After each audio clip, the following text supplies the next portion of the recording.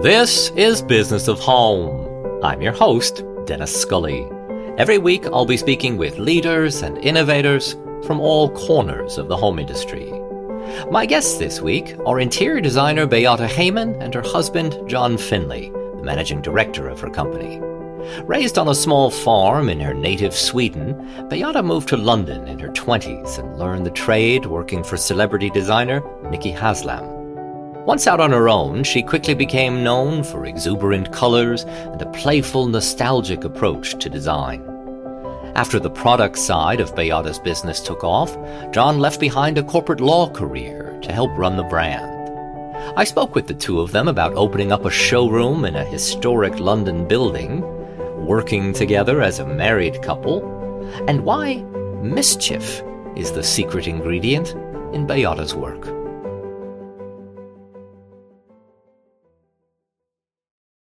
This podcast is sponsored by Universal Furniture.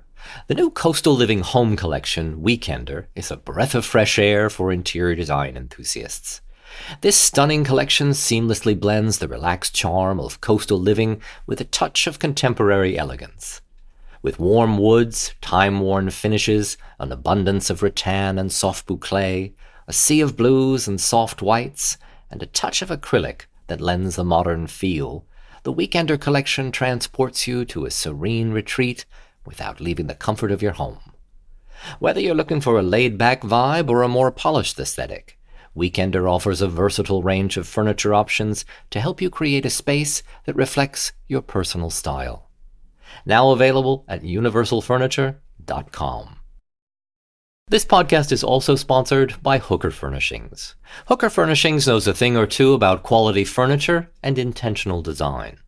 For 99 years, the company has offered innovative, on-trend products that span across a multitude of design styles and price points, and is dedicated to designing, manufacturing, and delivering furniture your clients are sure to fall in love with. From upholstery furniture in premium leather or fabric to case goods, lighting, and decor, Hooker Furnishings genuinely offers something for everyone: residential, hospitality, and contract projects.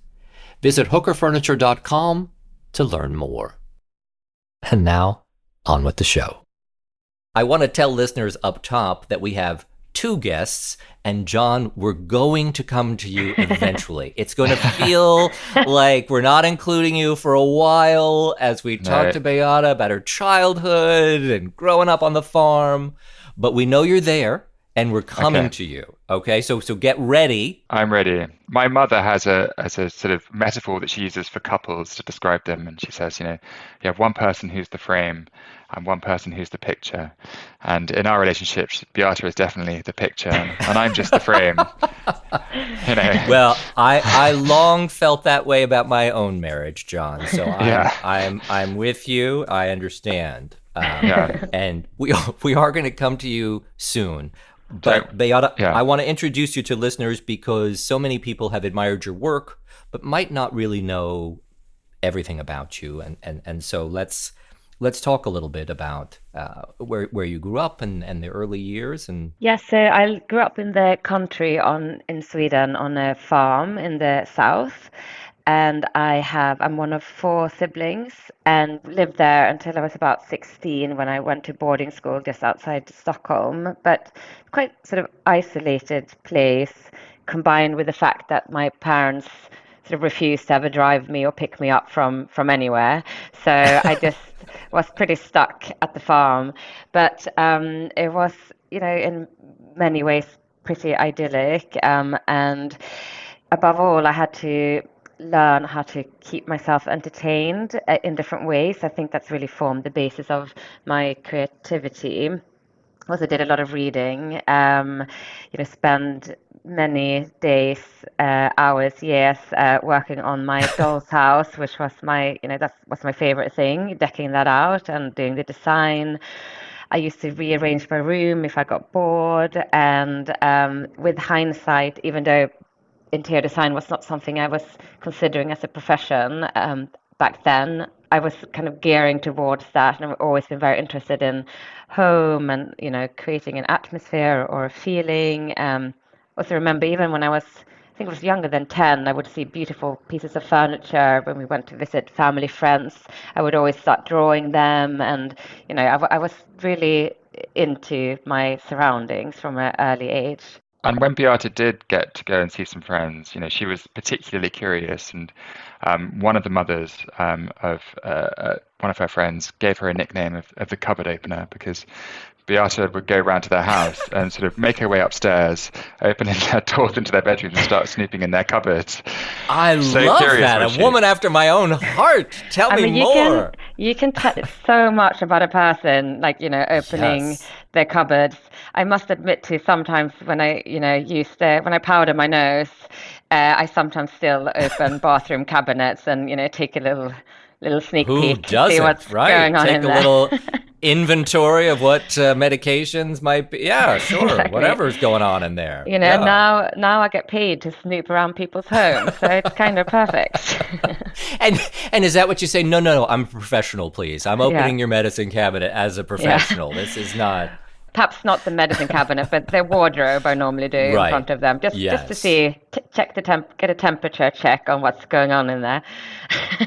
to get a sense of just how challenging this project's really going to be. Yeah.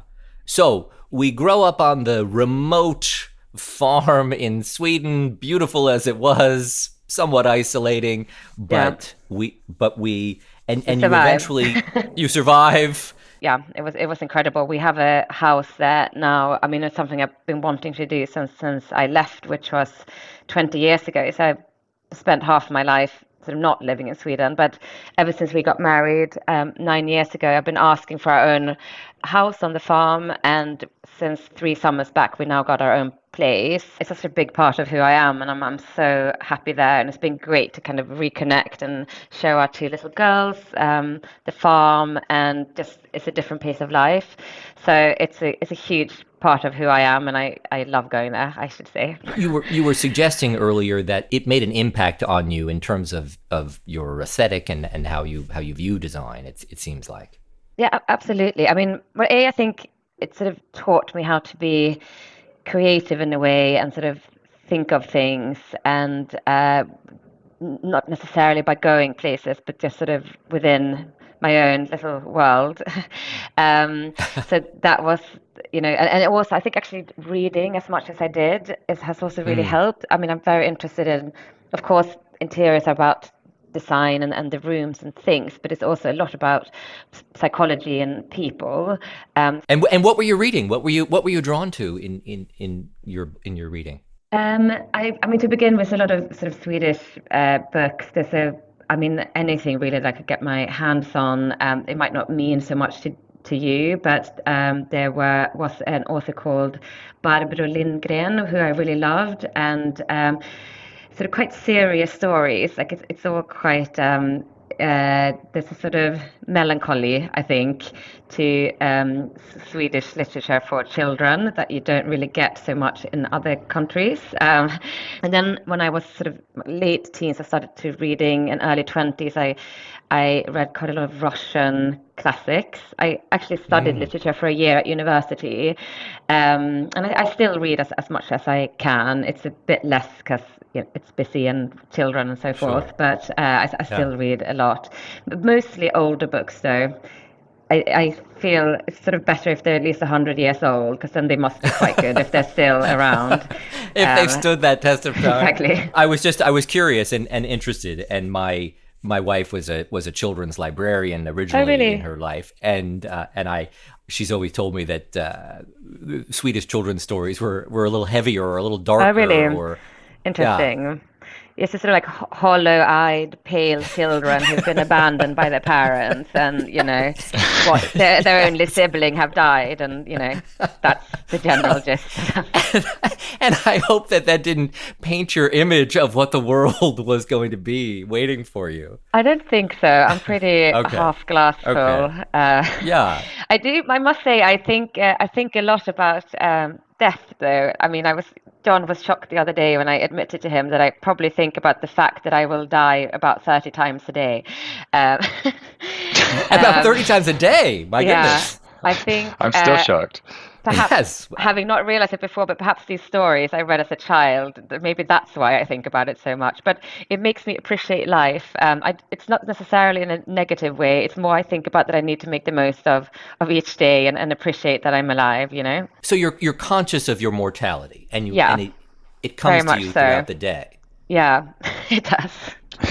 30 times a day. 30 times a day. Well, so I mean, not to harp on this, but do you say to yourself, "Oh, I better enjoy myself because tomorrow"? Yeah, exactly. I mean, is it that sort of thing? It's that sort of thing. I think I'm very much a glass half full kind of person, and I'm pretty. And also, 30 times a day, think about dying. I'm conscious of my mortality. Right. Okay. Moving on. So you go off to boarding school. Yeah. And so take me there. So that then means that I'm surrounded by lots of young people. I'm sort of 16, and so this is the last 3 years of school, which is 16 to 19 in Sweden. It was close to Stockholm, so sometimes on weekends we could go into town where my brother was studying there, so we'd go and stay with him in the flat, and we'd go out on the town, and which was really fun. I'm quite a social person, and I love people. I love having fun and parties and stuff like that. Still do, and that was great. And then after I finished school, I went to live in Florence, where my older sister went to art school, and that art school had a lot of English students, and I became friends with them, and really I realized I sort of had spent some time in England. I did a month in England when I was 14 on a sort of language course, and since that time I fell in love with the English. I'm a real Anglophile. I love speaking English, and I just like the English culture. I mean, I think particularly then when I went to Florence, and the bohemian arty types that I met, that was so different from my pretty conservative Swedish friends. It just felt so exciting and so different and cool. And I also think England, and particularly London, maybe is a place where eccentricity is celebrated, and so is individuality, whereas in Sweden it's I'm generalizing a bit, but particularly at that time, and maybe sort of my group of friends, it was more about fitting in. And I also think there's something to be said for not leaving the place where you grow up, and sort of not necessarily reinventing yourself, but get like another chance to see what kind of person you are and try different things without any preconceived ideas around who you might be. So all of those things made it incredibly exciting moving to London. So I did, and really by chance, talked to someone who happened to know Nicky Haslam. And that person suggested I meet with him. I mean, I had no idea who he was. I didn't know anything about the interior design industry.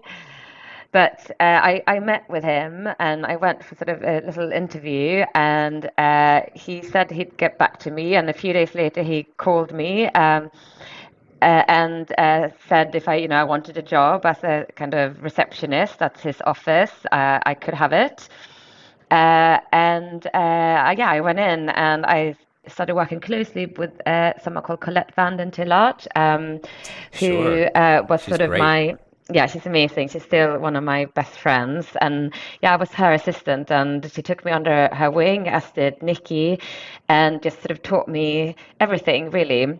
I mean, having been interested in, furniture and interiors, and I had no idea about the history of design, and it was such an education in, the big designers of of the 20th century mainly. He's got this amazing library that he would constantly draw inspiration from, and show me books, and we also did a lot of bespoke designs there. So we had furniture made, we had patterns made for fabrics, and so in the 9 years that I spent there, I became very confident and not scared of designing things bespoke, and that very much influences how we work now too. And aside from that, Nicky was so generous and so welcoming. He would always bring me along to dinners, and he took me to see Kismet because he thought I'd like that. And once I had dinner at the Wolseley with Mick Jagger, which was a lot of fun, and stuff Wow. like that would happen all the time.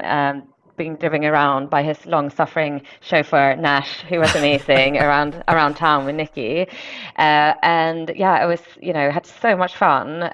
It was really really an amazing time. Well, and for people in the U.S. who aren't familiar or perhaps aren't overly familiar with Nicky Haslam, he's a celebrity in and of himself in the UK, and this highly accomplished sort of legendary designer, and he travels in a pretty swanky circle. Yeah, and he's also what I also maybe personally love about him is that he's very contrary, and he always says the opposite of what you might think, like what you expect him to say, and he loves doing that. So he's a maverick, incredibly mischievous, and there's never a dull moment, and you never know quite what to expect.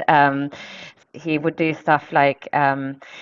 We were doing this huge house on King's Road in Chelsea. It was one of the first projects I worked on, and we needed some sort of we had this amazing leather embossed sort of silver panels from Paris above the data rail, and below we needed something else, and we were thinking what to put there, and then he just saw this sort of rough red sandpaper lying around that the builders had sort of some scraps from the builders, and he decided that we should just put that below the data rail, and then just see whether our client sort of would take it or not. It's almost like a game of chicken, but it was really cool, and we stuck with it.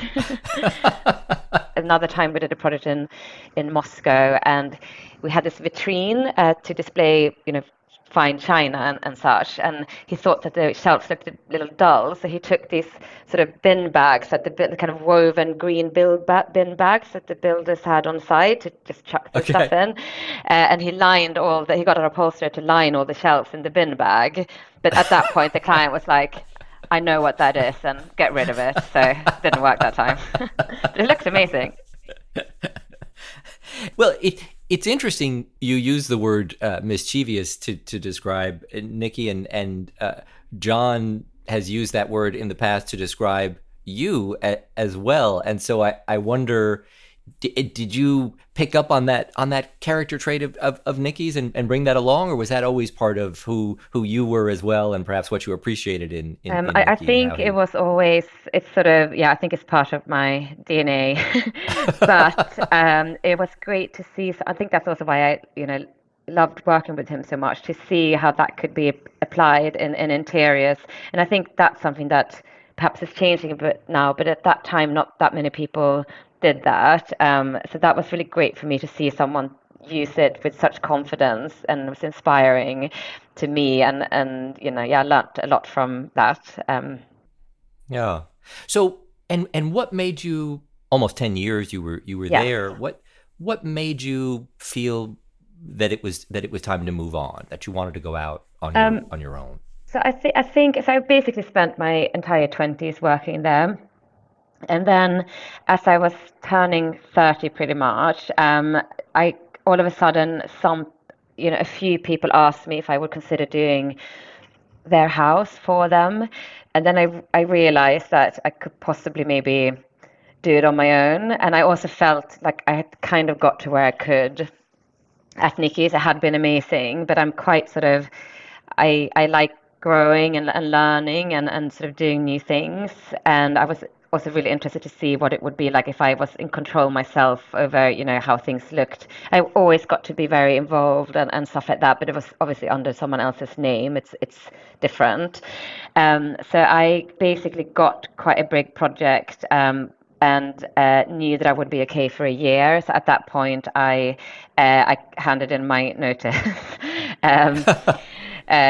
But which was really hard, actually. I'm sure.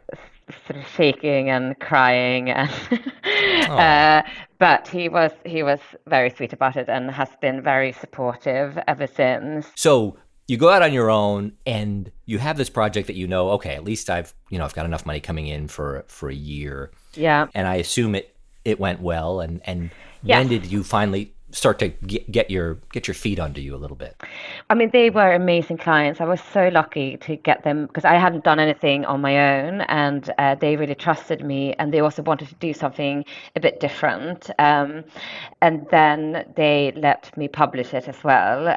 So House and Garden put that on their cover, and I think from that point onwards, it sort of just very organically happened that I people would just contact me because they've seen our work firstly in House and Garden, and then we were published in other places too. And we just steadily, we haven't been rushing. I've always You were mindful about being selective about the kinds of maybe not the projects you took on. first couple of years. I did some. Yeah, I said yes to just kind of anyone. As you have to when yeah. you're getting started, right? But Sure. it's a quite quick. I learned quite quickly, and saw that you need to sort of have a bit of ice in your tummy, as we say in Sweden, and just wait for the right thing, because it's just a bit nightmarish when you get stuck in these things that take a very long time, that you don't really want to do. Now it's we had the product side of the business as well, which allows me to still have that approach, which is great. If we didn't have that, then it'd be harder for me to sort of to be so selective, basically.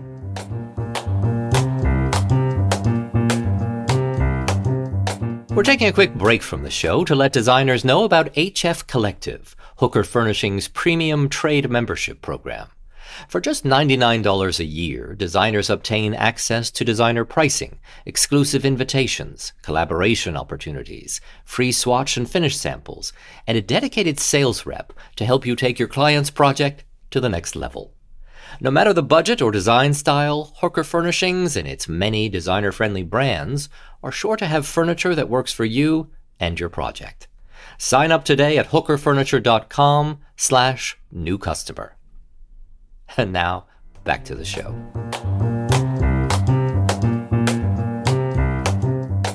So, John, let's use that as an opportunity to bring you into the conversation, and let's tell listeners first of all what you were doing before you joined the firm a few years back. Tell us what you were up to. I was a lawyer by trade before, so firstly at a sort of big international law firm, which I didn't love at all. I was always quite keen to move across into sort of business-focused role, and as soon as I got experienced enough to do that, I did. I moved in-house to a company called Fever Tree, sort of beverage mixer company, quite big in the States now, and I was their general counsel, and it was a fantastic job. Really very smart, sort of inspiring people I was working with, and a very varied role. I learned a huge amount. It was paying pretty well, so I was really, really happy there, and certainly not looking to move anytime soon.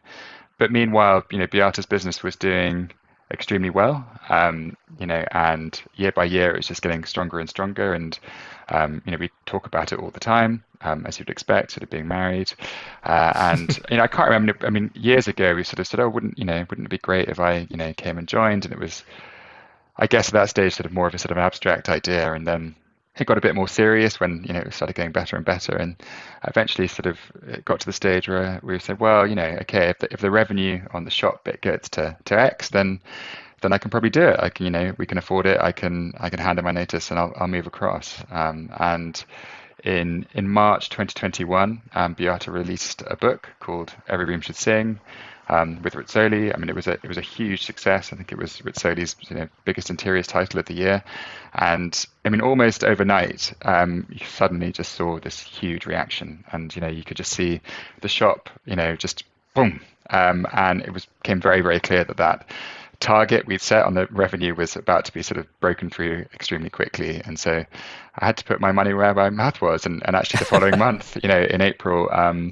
A little earlier than I'd anticipated, I had to hand in my notice at Fever Tree. So I did that, and I had a 6-month notice period to work out, which was quite long. But by October, I was there, and it's been 2 years now, almost to the day. So let's tell listeners what the product side of the business is, and it's amazing that it grew at one point to suddenly become bigger than the interior design business, it sounds like. And so let's talk about what we think led to that. I mean, so Beata, I mean, we've just been talking about the first project she did, which was with these wonderful clients, who are still very good friends to this day. And in that project, she created a marbleized velvet for a sofa that went in their bedroom. It was a very beautiful fabric. People were asking where it was from, and so I think she got sort of 10 meters of it made, and we're cutting it herself in the studio and sending out sort of meters here and there. Yeah. It was just sort of one roll, like leaning up against the wall in the studio, that we just had to cut and roll up ourselves, and 10 meters felt like a lot. And now we're ordering thousands of that stuff. It's sort of that's our biggest seller. Yeah, it seems like it's sort of your signature, right? Yeah. I mean yeah. Yeah, so I mean, it really grew very organically.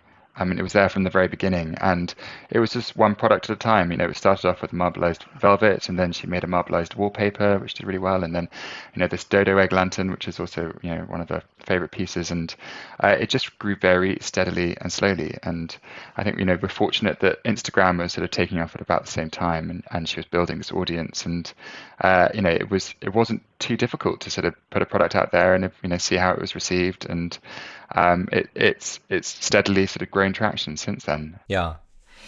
We've talked in the past, Beata, about trying to, and maybe we'll have John jump in with this too, because I know it's hard for you to articulate your look. So many people just had such a strong reaction, and the book, as we were saying, not surprisingly, led to even more sales because people got to see even more of your work, and it just seemed to resonate with so many people. It was different, it was fresh, it seemed to be playful and colorful and joyful, all these different things that we've tried to words that we've used to try and describe it. And John, what do you think it is about Beata's style or approach or her design sensibility? What is it that you think resonates with so many people in the way it does? We talked a little bit about her sense of mischief, and I think that is true. There's a sort of hint of irreverence sometimes in the work she does. She's searching for fun and finding fun in things, and it's not pretentious. It feels quite sort of welcoming. It feels quite livable and lived in and inviting and sort of positive. And I think people feel an emotional connection to it. I think there's an openness to her design that allows people to get there kind of quicker than maybe some other people. It feels more accessible. It's very much a sort of who Beata is, and it's part of her voice as well, in the way that she sort of writes as well, in her Instagram and in her book as well. So I think it resonates. I think people feel an emotional connection to it relatively easily. A friend of ours, Sophie Donaldson, wrote a book, Uncommon Kitchens, and part of her inspiration, part of what sort of got her pursuing that whole area of interest was your work, Beata, really? among others. But she loved the way that it didn't feel cookie cutter. It didn't feel this standard classic, here's what this room needs to look like. It felt much warmer and personal, and so I guess that's what I was trying to put my finger on and understand better how you think about it.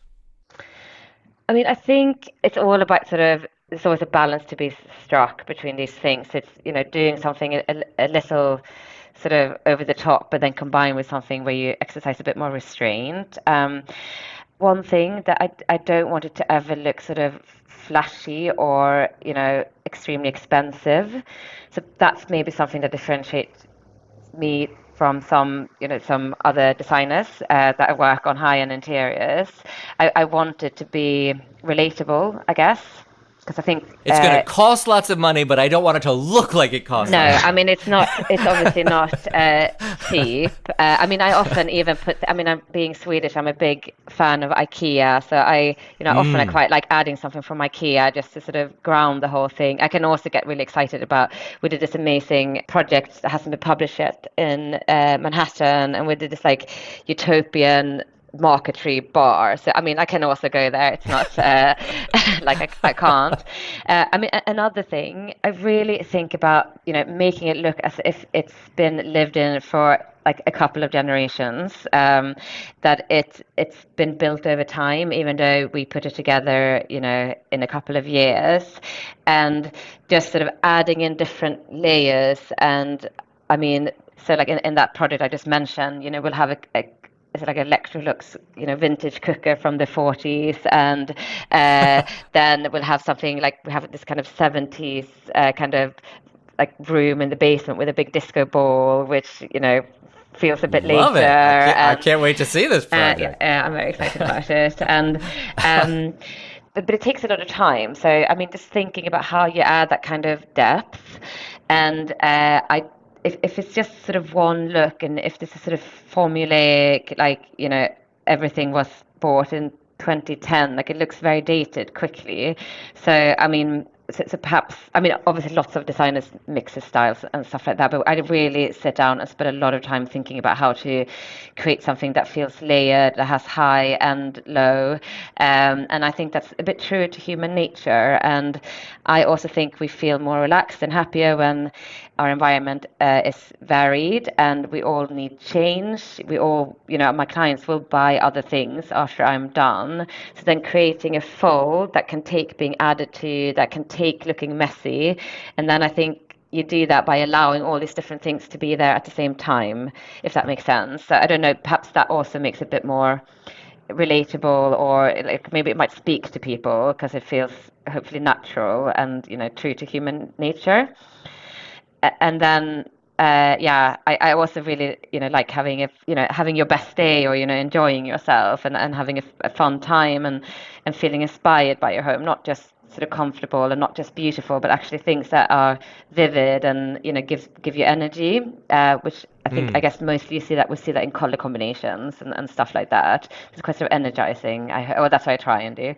No, exactly. And it's so curious to me that in America this gray beigey look is so popular.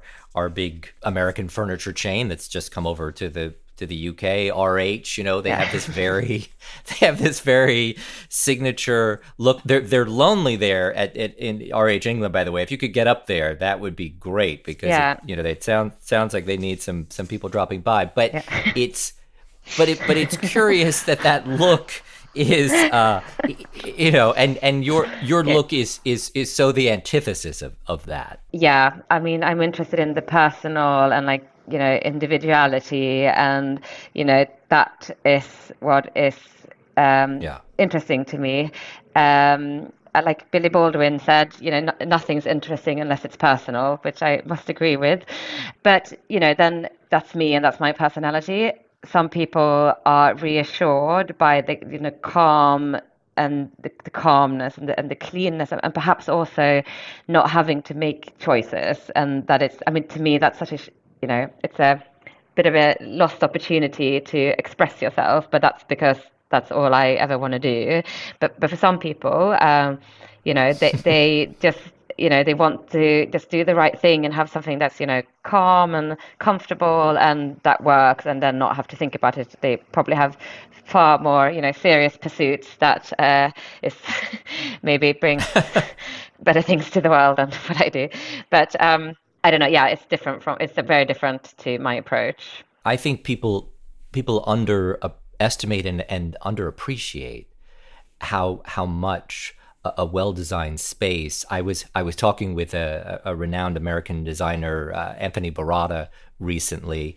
He had a famous firm, Diamond Barata, and he and his partner, at the time, were considered very out there and lots of color and lots of layers. But he talked about years later, people coming to him and saying, I grew up in one of the spaces that you created, and it was just such a happy space that it made them happy people. It turned out the experiment really worked, that yes, it really does change how you feel. And it really, and of course, I believe this so wholeheartedly.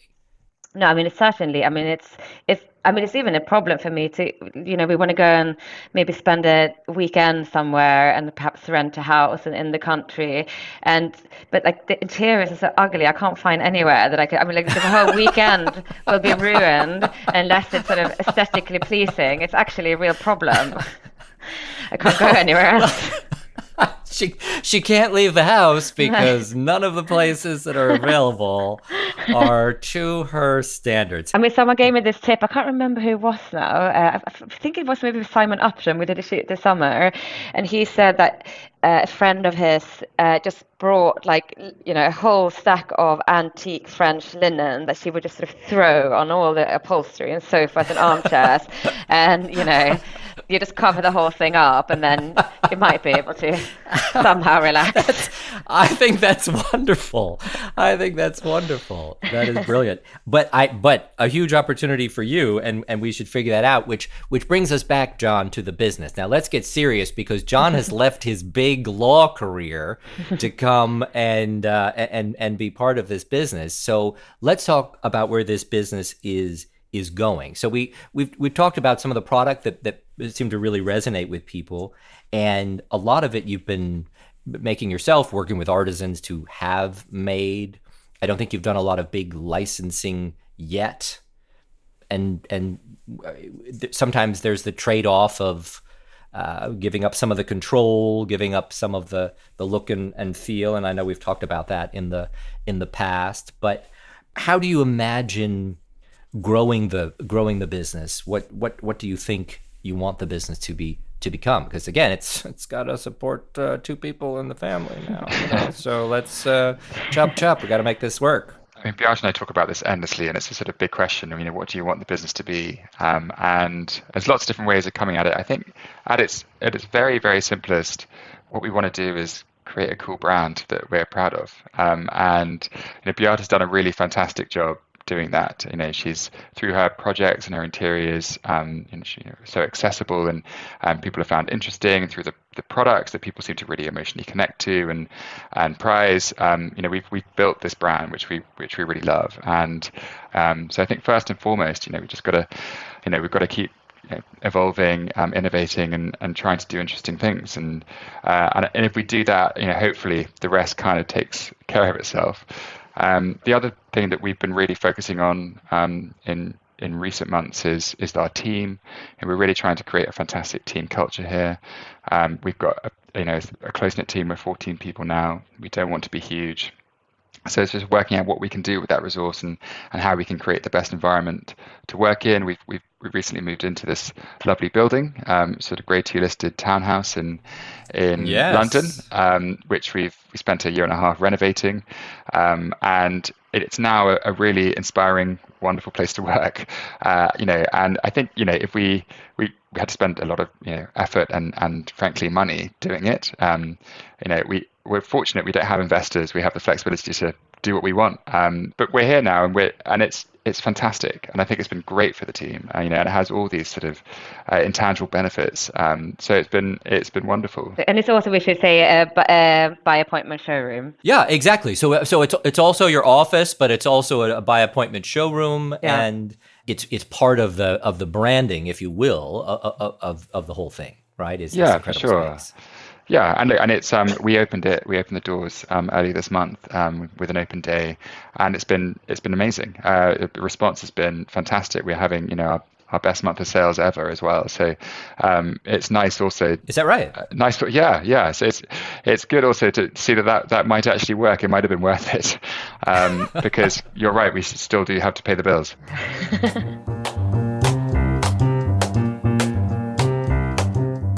We're taking a quick break from the show to remind you about Universal Furniture.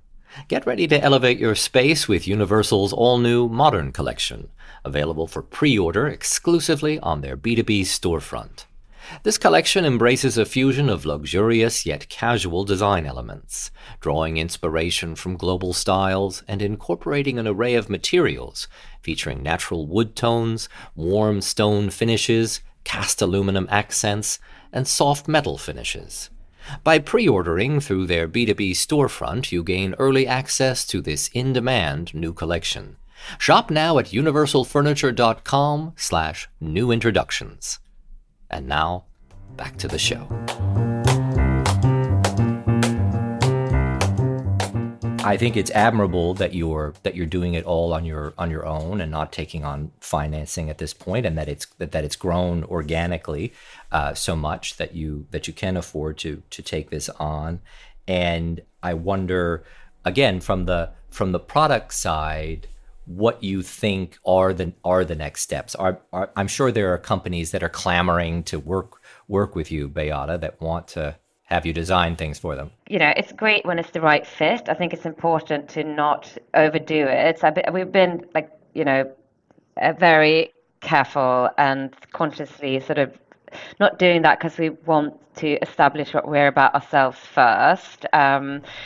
But obviously it's got a lot of pros to working with someone else that has like another skill set that you don't have, that we don't have in house. We are quite ambitious, and perhaps sometimes we try and do a little bit too much. But there's certain things where even I have to draw a line. I probably wouldn't start producing my own light switches. I would love to do a light switch collaboration though, so I'm going to put that out there. So put that out there, absolutely. Yeah. Okay. Okay. So, I know some companies. Great. When there's products like that we just you just need so much expertise that we don't have, that then there's a point to it, especially when you think there's like room in the market for some, there's an opportunity to do something that hasn't been done before. So, and it's a lot easier for lots of different reasons. It's definitely something that we are thinking about now, and we have a few things. One particularly exciting one coming up next year, actually, which I can't say what it is yet. But so we will start doing a little bit more of that, but only when it's a good fit and we're well aligned, and that we both bring something into the collaboration that we couldn't do without each other. I think that's really, really key.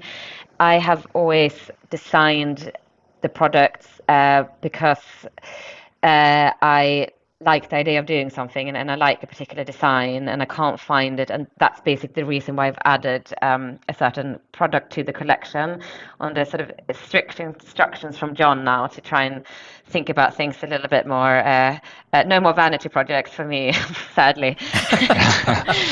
So it can't just be things that you want, but that you imagine a large market wanting. We've gone down a few rabbit holes recently where we're sort of developing a product that eventually we'd have to sell for £45,000, in order to actually make a profit on it.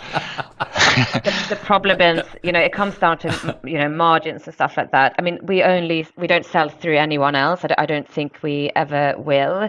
I think it suits our brand better to you just sell through our own channel.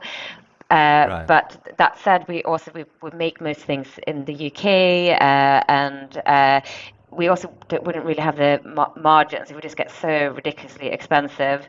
And I am keen to sort of keep the prices as low as they possibly can be. I know none of it is cheap, but it would just get so expensive otherwise. So I got some great ideas, but unfortunately they would have to sell for a lot of money. So I'm not sure anyone would ever buy them.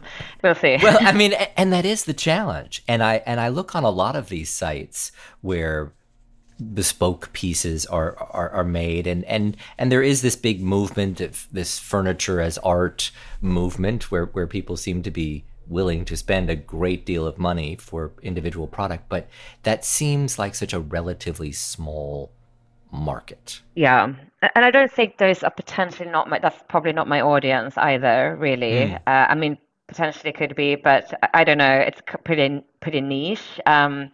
And I don't think it's what we're really about, but I mean, I think we're releasing a lot of new products now because of opening 188. There was a lot of types of furniture that we didn't have in the collection. Like we didn't have a dining table, and we didn't have a fake Swedish stove, which obviously you must have. So we just simply had to add that to collection, because how can you live without a replica kakelugn? It's not possible. Although that's one of those ones that's going to be quite expensive. We'll see if anyone ever buys it. But we are releasing a lot of new products, which will sort of, if you come here to the showroom, you'll see them, and you can buy them now, but we'll also sort of more officially launch them throughout this coming year. So there's quite a lot being released. I think we will probably, I mean, there's no shortage of ideas on my part, but I think we will probably sort of do what we have now and see a little bit what happens. Because it's a big change behind the scenes, just fulfilling the orders and making sure it all runs smoothly, which is, John is doing a very good job at heading up that side of the business. But, it's not as simple as just adding, 50 SKUs and things it's all going to be fine. It's a big change, growing the collection quickly like that. So I have to be a bit aware of it. It was different in the beginning because I had 10 products, but now it's over 100, and you have to just think about it a bit more carefully and the repercussions. No, absolutely. And as you say, it's such a different business than managing the day-to-day interior design firm.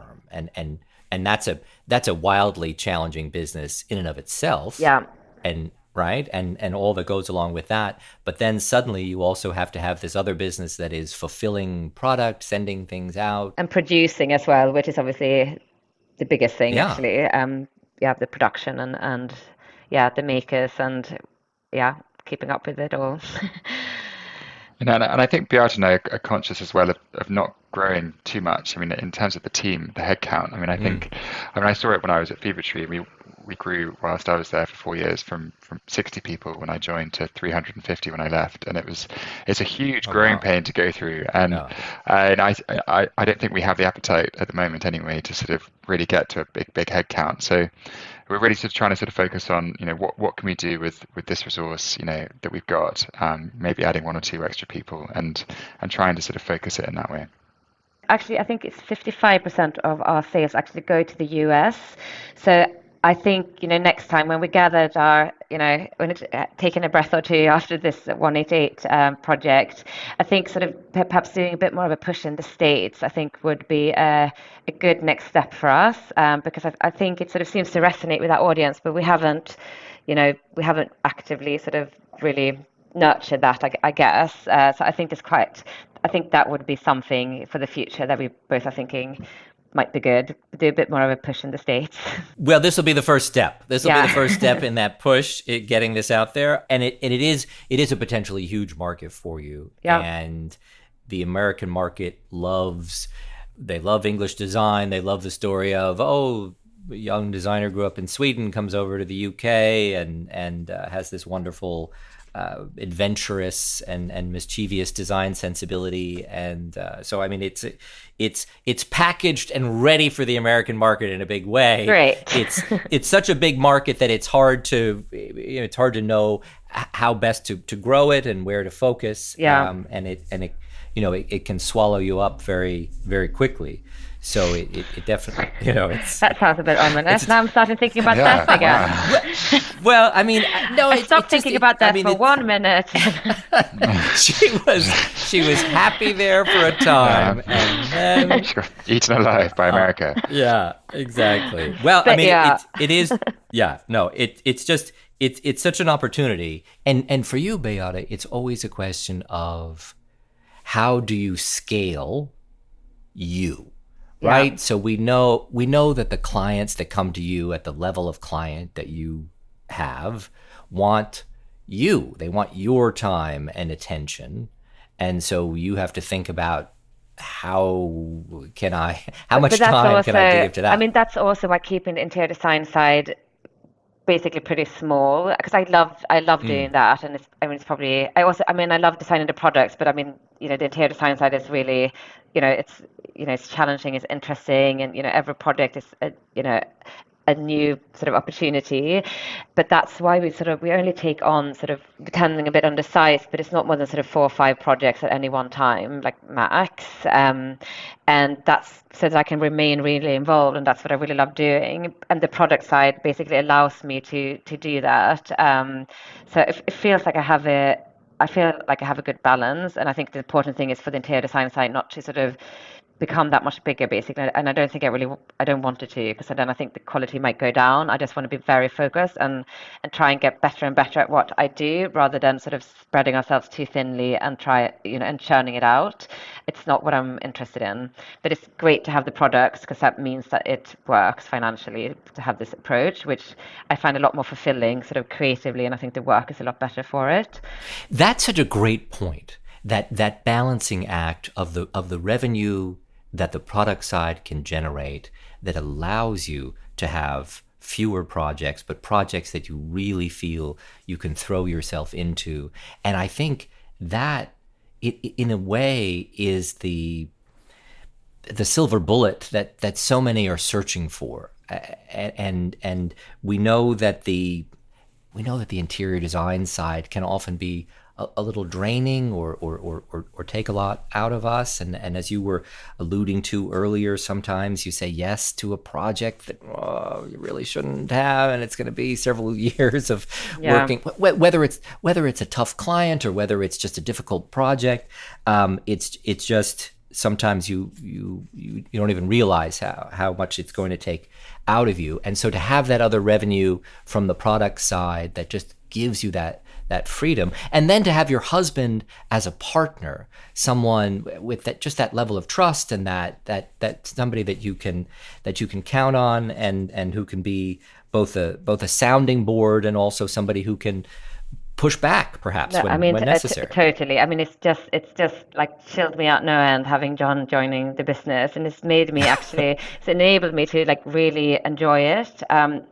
But I think also a lot of married people it's also a bit how our relationship is, but a lot of people are married, they can't take it when their partner criticizes them. So it doesn't work like that for everyone, but it's sort of always how our relationship has worked. And then it's just, the same applies when it comes to being working together in the business.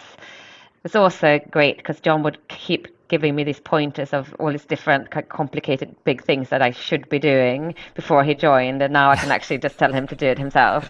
So that was a huge bonus. He had all this like brilliant idea. That was a great idea, John. You should go and build that. Yeah. Well, but I wonder to that point, John, so often when we talk to people who are trying to scale this product side of an interior design business, what has proved to be the biggest challenge for you in making all of this work? I mean, it doesn't seem like it's the relationship that the two of you have, so that's a relief. But is it the website and the tech side of it? Or the biggest challenge when I came in is that the business was suddenly changing gears, and it was doing really well, and we built it on a platform, for a certain amount of orders, and suddenly we were having to deal with a very different type of demand.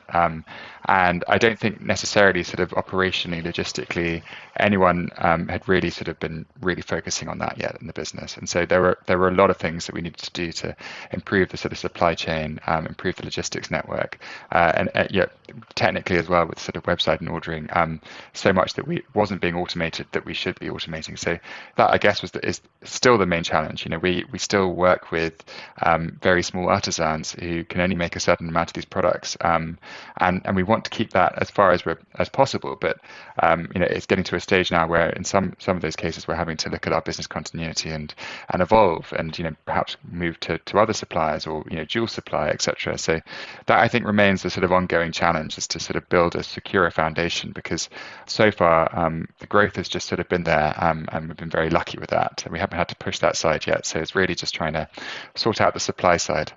Another challenge often with a business that is so much about an individual, in your case, Beata, you and social media and marketing wanting more of you all the time. Yeah. Perhaps far more than you want to give, or far more time on that than you want to spend.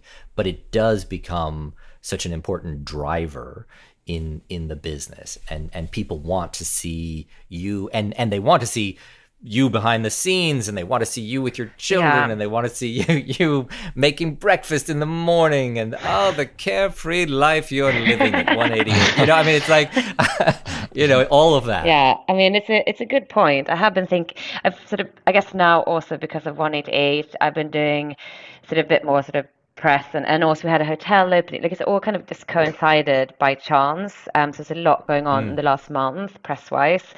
Good question, because I've been sort of thinking about that and whether I am spending. But also, if a good publication asks you to do something, it is a good idea, and I enjoy it as well. But yeah, potentially I am doing a little bit too much of that. It's really hard though. I think what we try to do, I think what I mean, I it was during COVID, so I was in the office with Beata actually when she released her book, and it was a very strange time for the world. It was March 2021, so gone were all the sort of book tours and things, but still, I mean, genuinely, I was sat there for a couple of weeks, and Beata was just going from interview to interview, and and it was breaking her. I mean, it was exhausting, and you have to give so much for yourself. You have to be sort of on, and I think we sort of, we made a decision then that if we're ever going to do PR and press, we're just going to do it in pushes. So, you do one when you have a book, and then you take it easy, and then you do one when you're launching a new showroom, like 188, and then it works but much better to sort of just do them in big bunches, and then kind of take your foot off the gas and go a bit quiet for a few months. I don't know, it's hard. No, and it's and you're obviously very, very personable and charming, and so I get why people want to interview you and want to spend time, and it's fun to have someone who seems to be doing something so different in a world where sometimes a lot of things feel the same, and so it's fun to see what you're doing, and great that it is being met with success, and hopefully more and more we'll be seeing a presence in the US. It's been interesting when we've spoken to a lot of English designers recently. They marvel at how much more expensive things are in the States than in the UK. Like having a sofa made in the UK, it's so right, and so that also just seems like such an opportunity. Absolutely. For you. We were pricing something up for a US based customer yesterday, and we explored getting some of the pieces made in the US versus the UK, and it's I mean about a third of the price to get it made in the UK, so might as well ship it over. Really? Yeah, it was nuts. We find that, well, especially with upholstery, like making it here is just like a quarter of the price of, and they're great they're great upholsterers. It's the shipping it from here has made a lot more sense when it comes to those pieces on our US based projects. So yeah, there is a big opportunity there for sure. So you alluded to the fact that you've got a collection that you're working on. You can't quite tell us what it is yet. I can't, unfortunately. Okay, but timing wise, when are we going to see something? In the autumn, next autumn. Yeah, and then we're in conversations with a couple of brands as well, so we'll see. Yeah, watch this space. Well, so licensing is definitely something that you're moving towards. Yes, a bit, but carefully, carefully considered. And it has to tick those boxes. We're something we couldn't make ourselves, and we feel like we're also adding something to it, so that the combination of us and the person we're doing it with is sort of together create something that neither of us could have done on our own. So I think that's quite key to just do something that has a bit of a purpose that's new. But I think important not to do too many of those. Take it a bit easy, see how it goes, and yeah. So Lulu Lytle from Sewn, she's opened this beautiful space in it looks New York amazing. City. I know. It's pretty spectacular. Yeah. Can you imagine in the future a little space on Madison Avenue in NYC? Just a little something. Little apartment upstairs. I mean, we talk about it a lot. I think that would be. We're sort of taking a baby step now. We've got a by appointment showroom. We sort of did that very purposefully before opening a shop, because we want to feel our way through it and understand how we want to do it. And I think that the next stop will probably be a shop in London. But then after that, the US is the obvious next spot. I mean, I think Sewn is amazing. I'm a huge admirer of what Lulu's done. I also think she's also has become a close friend over the last few years, and is very supportive. But she's really paving the way for why things cost what they do, and craftsmanship behind it all, and I think she's done an incredible job. I also think her collection and her showroom here in London is so she's definitely someone that, I mean, to me is probably my kind of top person and business and brand, and I would say I admire the most. I think she's built an incredible business. I don't think we sort of do exactly the same things, but it's just I find that very inspiring what she's done. Incredibly inspiring, and I admire it a lot. But I mean, personally, I mean, vertically integrating a business like that just seems like the most enormous task. I mean, that's what I particularly take my hat off to her for, because it's just a huge amount of work and dedication and love that goes into sort of pursuing that to that degree, and just a huge admiration for that, as well as obviously the end product and this beautiful showroom in Madison Avenue. And I think the sort of integrity that she has and sort of keep sticking to that is, I mean, I've never seen integrity like it. I'm not quite so principled, but that's amazing. I mean, I wish I was, but that's amazing and very inspiring, and sort of, inspires me to do better and be more like that. Yeah, no, it's calling you. It's calling you in a big way, and no, I can hear it. And after, right? I mean, that's not just me, not just me. But as you say, let's do London first and see how that goes. Yeah. Well, I'm thrilled to get to spend time with you both, and I so appreciate you making the time with everything else that you've got going on. But it's such a treat. But please come and see us when you're next in London. Will you come here for a drink or dinner or lunch or something? Yeah, absolutely. Please do come say hello. Thanks for listening. If you'd like to keep up with the latest design industry news, visit us online at businessofhome.com, where you can sign up for our newsletter, browse job listings, and join our BOH Insider community for access to online workshops, a free print subscription, and much more. If you have a note for the podcast, drop us a line at podcast@businessofhome.com. If you're enjoying these conversations, please leave us a review on Apple Podcasts. It helps others to discover the show. This show was produced by Fred Nicolaus and edited by Michael Castaneda. I'm Dennis Scully. Thanks again for listening, and I'll see you next week.